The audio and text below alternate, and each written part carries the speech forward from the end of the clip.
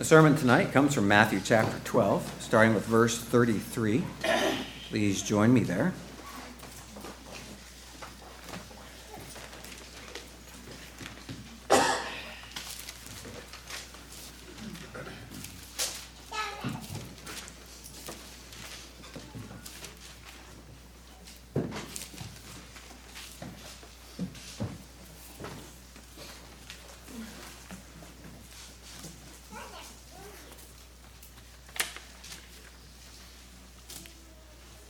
I don't know how much work you've come tonight intending to do. It can be as if you are simply in a passive role right now. But it's actually described to us, as we just saw in Ephesians, that we are to be laboring to understand what is pleasing to the Lord. That's a strange work to have to do. Consider your interactions with other people. I've been learning and understanding recently that from the overflow of the heart, the mouth speaks. That actually gives us opportunity to listen to people's hearts. And we learn quite a bit if we're calm, if we listen, if we're quick to hear, slow to speak, slow to anger, that we can actually be in a place where we're learning and understanding people's hearts in order to care for them, to bless them, in order to build them up. As we consider that we have come here now to hear the Lord, for Him specifically to speak to us. As you are created in the image of God, and from the overflow of your heart, your mouth speaks. Consider that also. The scripture is the heart of the Lord.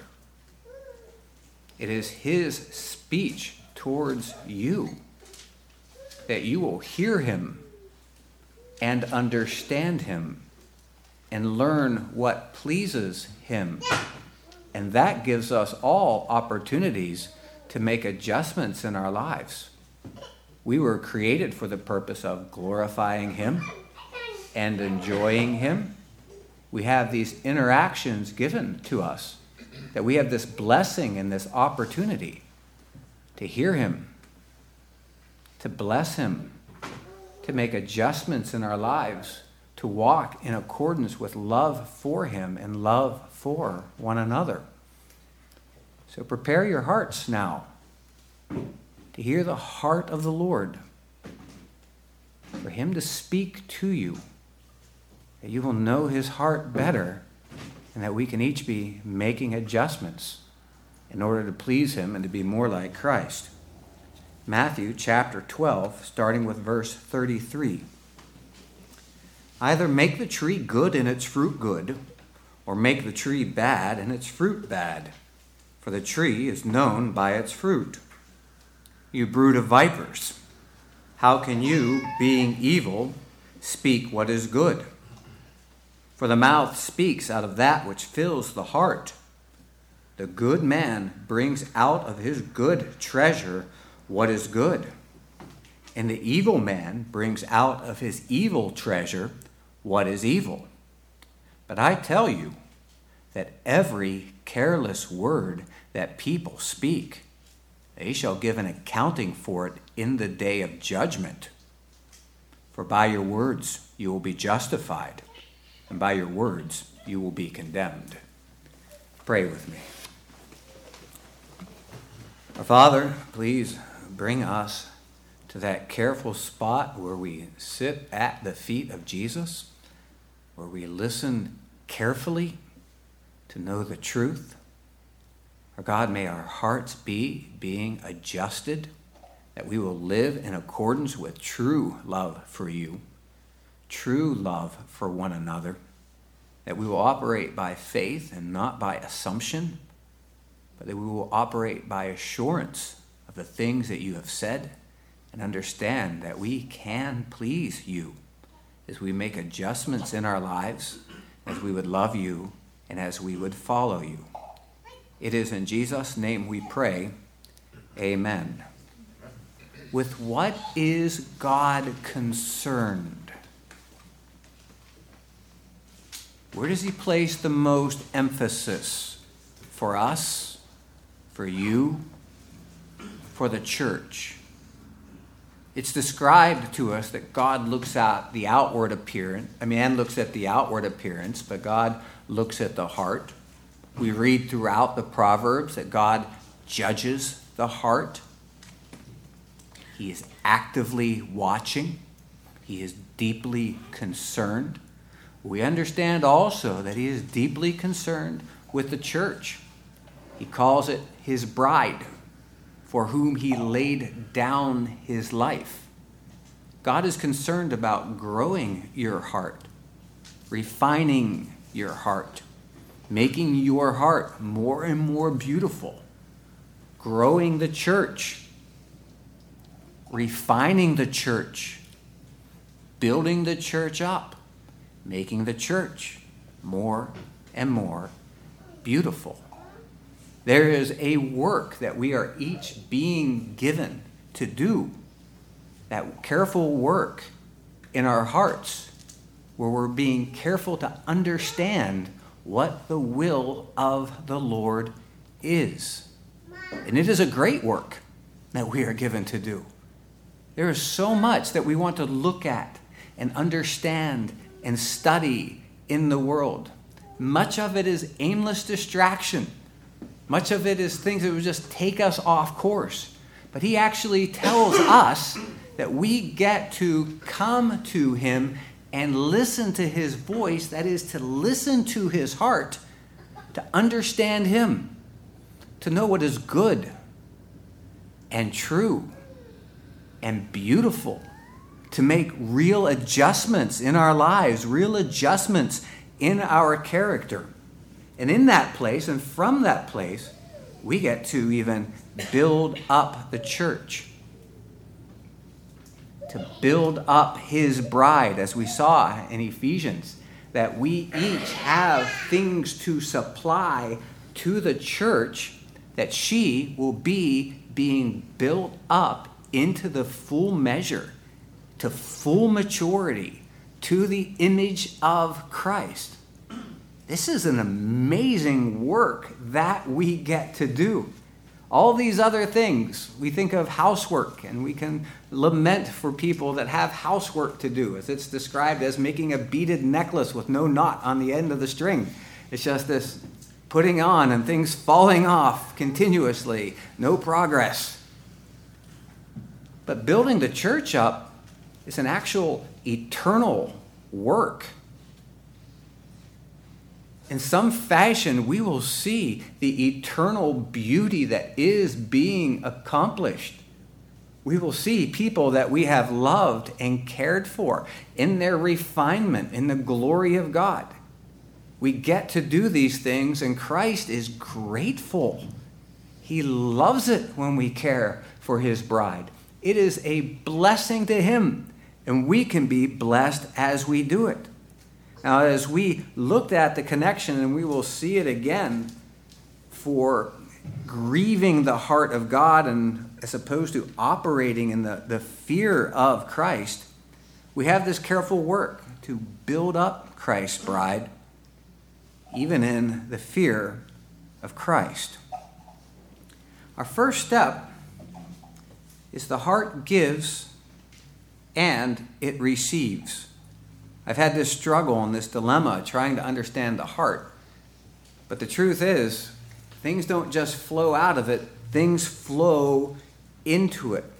There's a work that's done, and the heart can be tainted, or the heart can be blessed, and it can be being refined.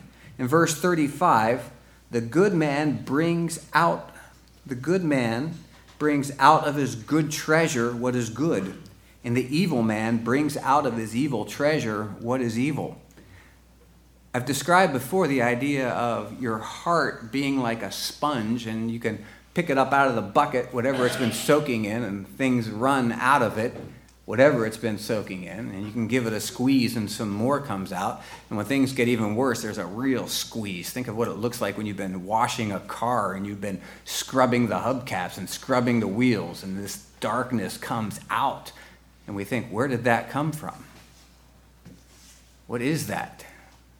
When we deal with our darkest sins and we say, where did that come from? What is that? Well, the good treasure, that is the things that we are storing up. And it can't be. It isn't just a matter of memorizing Scripture, but it's being careful to understand what the will of the Lord is and the things that we are doing. Proverbs 4:23, watch over your heart with all diligence, for from it flow the springs of life. That watching over your heart, I used to only think of that, or primarily thought of that in a defensive posture. You're watching over it to keep things from getting to it and hitting it. But it's telling us something else here as well. For from it flow the well springs of life. You're watching and you're seeing what is flowing out of your heart as well. To see what is in us, what we are like, what our treasure is, what we are loving. This idea of our heart being tainted or changed by what goes into it, Proverbs 18, first verse 8. The words of a whisper are like dainty morsels, and they go down into the innermost parts of the body. I used to read that and think, I got to stay away from the cookie table at fellowship meals. I've learned that I can actually speak in a regular voice in a crowded room, and nobody hears me except the person I'm talking to. But if I whisper, everybody around turns their attention to hear the whisper, because a whisper goes down like a sweet dainty into the inner parts of the heart. These things that are going down into the innermost parts of the body are going into our heart, and they're doing something. They can either be healing and building up, or they are corrupting and distorting and twisting. A carefulness with what comes in.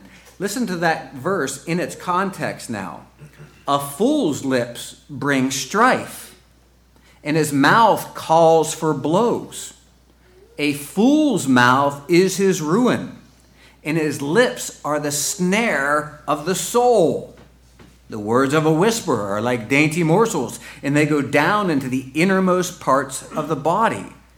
And then we see there's an active work for us to be doing with our mouths. He also, who is slack in his work, is brother to him who destroys. That there can be an active speech in the building up of one another. The heart gives, overflows, and the heart receives. Our next step, number 2, is guard against sinful jabs. Proverbs 12:18.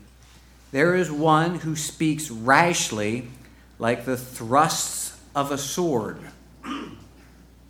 I was surprised in my study of Ephesians 5:4, and there must be no filthiness or silly talk or coarse jesting, which are not fitting, but rather giving of thanks.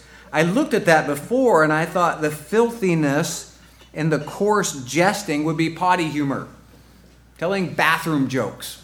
It's an obvious application as we think about it. But the coarse jesting is more specifically people who have carefully refined their humor to stab other people. A wit that's coming against other people. I had described before that I had developed a tactic or an ability to say things that were just off enough to make people go, oh, but not bad enough for anybody to bring charges against me. And I thought that was great. I enjoyed that very much. But that's wrong.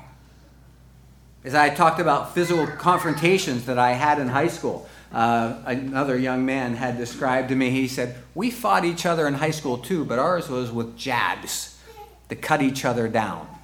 we refined our ability to do that. I've seen other people who are able to make jokes at one another, at other people's expense. And if they had the courage or the transparency to say, oh, I didn't like that, or someone was to say, that wasn't nice, they would say, I was just kidding. It's not right. That's actually the coarse jesting that's being referred to here. As we consider specifically, this is Ephesians 5:4. If we move back to the end of Ephesians 4, that's where it said, let no unwholesome word proceed from your mouth, but only such a word as is good for edification. That's building people up. We are in the place and in the business of building other people up rather than tearing them down, especially as we're dealing with the body or the bride of Christ. Do you want to be in the position where you're making fun of Jesus' bride? Who wants to find themselves there? That's why we ended up and we came to that verse about this being about the fear of God and being subject to one another in the fear of Christ.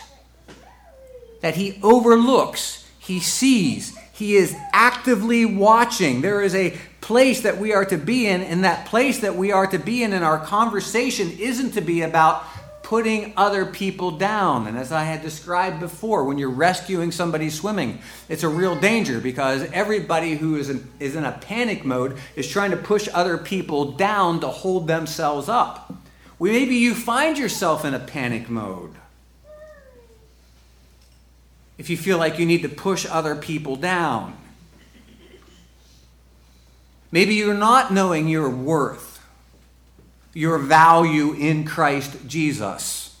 If you have to push other people down to have any sense of significance in your life, you're to be guarding your mouth, guarding your steps.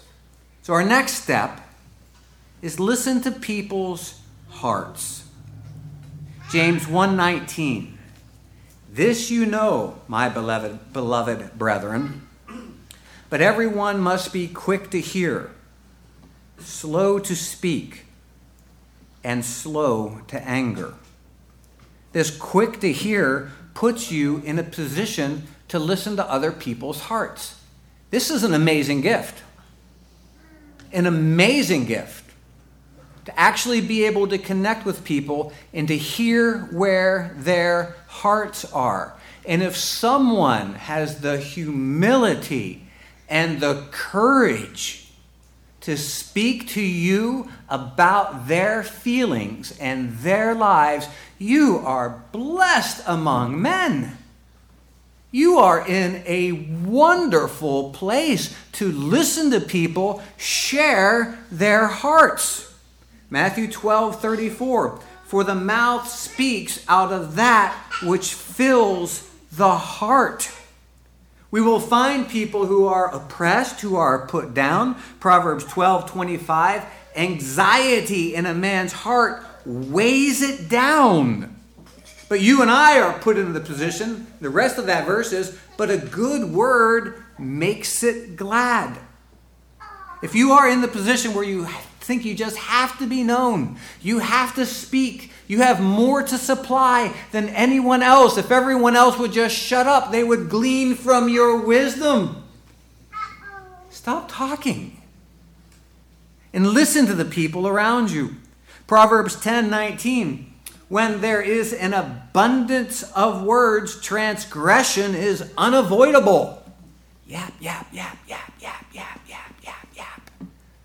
You're going to run out of good things to say if you don't stop talking.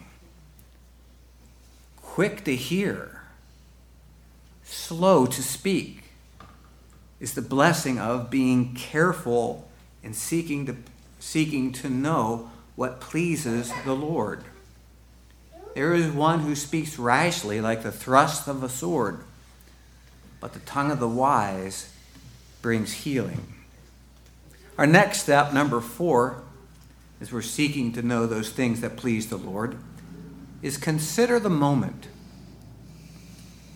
It is to ask yourself the question, is this the best time to say what I think I need to say? Mrs. Ramsey and I years ago learned to ask the question, would this be an okay time to discuss something heavy? And oftentimes the answer is no. It certainly is not. Proverbs 25:11, like apples of gold and settings of fine silver, is a word timely spoken. Another way to translate that is spoken in right circumstances. Ephesians 5:1-6. Therefore, be imitators of God as beloved children, and walk in love, just as Christ also loved you and gave himself up for us, an offering and a sacrifice to God as a fragrant aroma. But immorality, now think of the category of sin that we're dealing with here. But immorality, that's porneia, but immorality or any impurity or greed, consider how we think of immorality or impurity or greed, but immorality or any impurity or greed must not even be named among you, as is proper among saints. Now, in this category, and there must be no filthiness and silly talk or coarse jesting, which are not fitting, but rather giving of thanks. For this you know with certainty, that no immoral or impure person or a covetous man who is an idolater has an inheritance in the kingdom of God. And let no one deceive you with empty words. For because of these things, the wrath of God comes upon the sons of disobedience. Consider the carefulness that that's calling for in our speech, what we are saying to each other, when we are saying it. The Ephesians passage, when we let no unwholesome word proceed from your mouth, but only such a word as is good for edification. When? According to the need of the moment. We really can't just say whatever comes into our minds. That's a really bad idea. And we see here now that it's unbiblical as well. That we are to be careful in our obedience, careful in our love, careful as we consider we are handling each other's hearts, members of Christ's bride, for whom he laid down his life. Our next step, these are each points for us to be working on together. Number 5 is consider the souls present. I put it that way intentionally, the souls that are present. It used to be there were 273 people that lived in the community of Eastvale. And I knew that, and I had talked to, I think, just about every one of them, and I had invited at least all the adults, if not the adults and teenagers, to come to church. And when someone asked me one day, almost without thinking about it, how many people live in Eastvale, I said, 273 souls. And as the words came off my tongue, I realized the weight of what I was saying. The weight of knowing souls. The weight of interacting with souls. As you speak, you are dealing with people's hearts. You are dealing with their souls. There is a place that we are to be being careful, even guarding our hearts, for from the heart flows the wellspring of life. You speak into people. When you speak, there is to be a carefulness about that. Let no unwholesome word proceed from your mouth, but only such a word as is good for edification, building people up according to the need of the moment, so that it will give grace to those who hear. Those who hear. I was really troubled at one of our, it was an event that I was at, and it was an event for a Reformed organization, and someone got up speaking at this, and I had brought people that weren't Reformed, and they made an obnoxious Reformed joke that I was so troubled by. The speaker wasn't carefully considering those who hear. I am urging you, as I urge myself, think before you talk. Think who is there. Think about the condition of their soul, their minds, their heart. Think and understand that you are responsible for what you say, that there was no careless word that will be spoken that will not be judged. We, you and I, we have the opportunity to speak into people's souls and care for them and bless them and to build them up. We are to show love in all things. We are to speak the truth in love. Consider the description of love. As I remind you, love is directional. We don't just love and it just oozes out all around us, but we are specifically to love God, specifically to love our neighbor, and that will look different with different people, and it'll sound different with different people. There will be things we will say to some people and we will not say to others. If we're to speak the truth in love and understand love is patient, love is kind, is not jealous, does not brag, and is not arrogant, does not act unbecomingly, it does not seek its own, is not provoked, does not take into account a wrong suffered. Think of that as verbally hitting back at that point. Does not rejoice in unrighteousness, and think how we would laugh at our own jokes that are at other people's expense. That is specifically rejoicing in unrighteousness, but rejoices with the truth, bears all things, believes all things, hopes all things, and we know it endures. So we are in a place to build up. You can actually heal people's hearts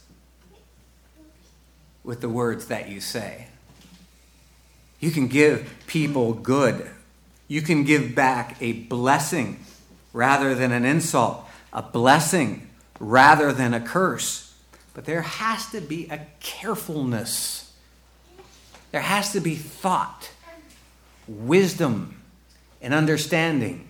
A prudence that's operating with an eye towards the future. To speak to people with a true love. Our next step is speak in the fear of Christ. Consider what Jesus is saying here now. Either make the tree good and its fruit good, or make the tree bad and its fruit bad. I think we'll all shoot for the good. For the tree is known by its fruit. You're going to be known by what you say and how you build people up. Especially now that the whole church has heard this. Hopefully now we're all going to be considering our hearts. Hopefully now we'll be doing the good work of holding each other accountable for the things that we say. You brood of vipers, how can you, being evil, speak what is good? For the mouth speaks out of that which fills the heart. The good man brings out of his good treasure what is good, and the evil man brings out of his evil treasure what is evil. But I tell you that every careless word that people speak, they shall give an accounting for it in the day of judgment. For by your words you will be justified, and by your words you will be condemned. Consider the principle: to he whom much has been given, much will be required. What have you been given? The actual words of life. The sword of the Spirit. The heart and the knowledge and the wisdom of God. He has given it to us that we would build each other up. Now, back to Ephesians 4:30. Again, do not grieve the Holy Spirit of God, by whom you were sealed for the day of redemption. As I've done my study on heart and looking at each place where it's announced or used in Scripture, Genesis 6:5-6, then the Lord saw that the wickedness of man was great on the earth, and that every intent of the thoughts of his heart was only evil continually. This is the place for us to do an examination. Listen to the sound, the plucks of the chords of your heart. Are they grace? Are they mercy? Are they for building people up? Are they for truth? When God saw that every intent of the thoughts of his heart was only evil continually, the Lord was sorry. Consider the language again. Don't grieve the Holy Spirit. The Lord was sorry that he made man on the earth. He was grieved in his heart. And the Lord said, I will blot out man whom I have created from the face of the earth. It really changes that whole feel of don't grieve the Holy Spirit with whom you were sealed for the day of redemption. It really brings into focus Jesus saying, from the overflow of the heart, the mouth speaks, and he will be judged by every careless word that he has said. This blotting out, this is a problem. It is a place of fear. Remember, we have talked before that when you mess with Jesus' wife, you mess with him. Ephesians 5:18-21. And do not get drunk with wine, for that is dissipation, but be filled with the Spirit, speaking to one another in psalms and hymns and spiritual songs, singing and making melody with your heart to the Lord. That making melody with the heart is literally, in the Greek, plucking the chords of the heart. From the overflow of the heart, the mouth speaks. From the treasure that you have collected, from that treasure you speak. We are to be speaking to one another in the spiritual, that is the Spirit-supplied psalms and hymns and spiritual songs, always giving thanks for all things in the name of the Lord Christ Jesus, to God, even the Father, and be subject to one another in the fear of Christ. I believe in the Old Testament. As far as I know, I've always believed in the Old Testament. And yet, sometimes I'm surprised by the connections that I see in this example between the flood narrative and the words that we are given in Ephesians 4 and 5. Don't grieve the Holy Spirit. Don't grieve God. Previously, when God looked and saw the condition of man's heart, he was grieved and he blotted out man from the face of the earth. And we are brought to this place in Ephesians with the same language, with the same picture, that we are to be caring for one another, speaking to one another, letting no unwholesome word proceed from our mouth, being in that place where we understand that people who occupy this category will not inherit the kingdom of God. A warning for us, and Jesus himself speaking there in Matthew 12, that we will be judged by every careless word that we speak. Be careful.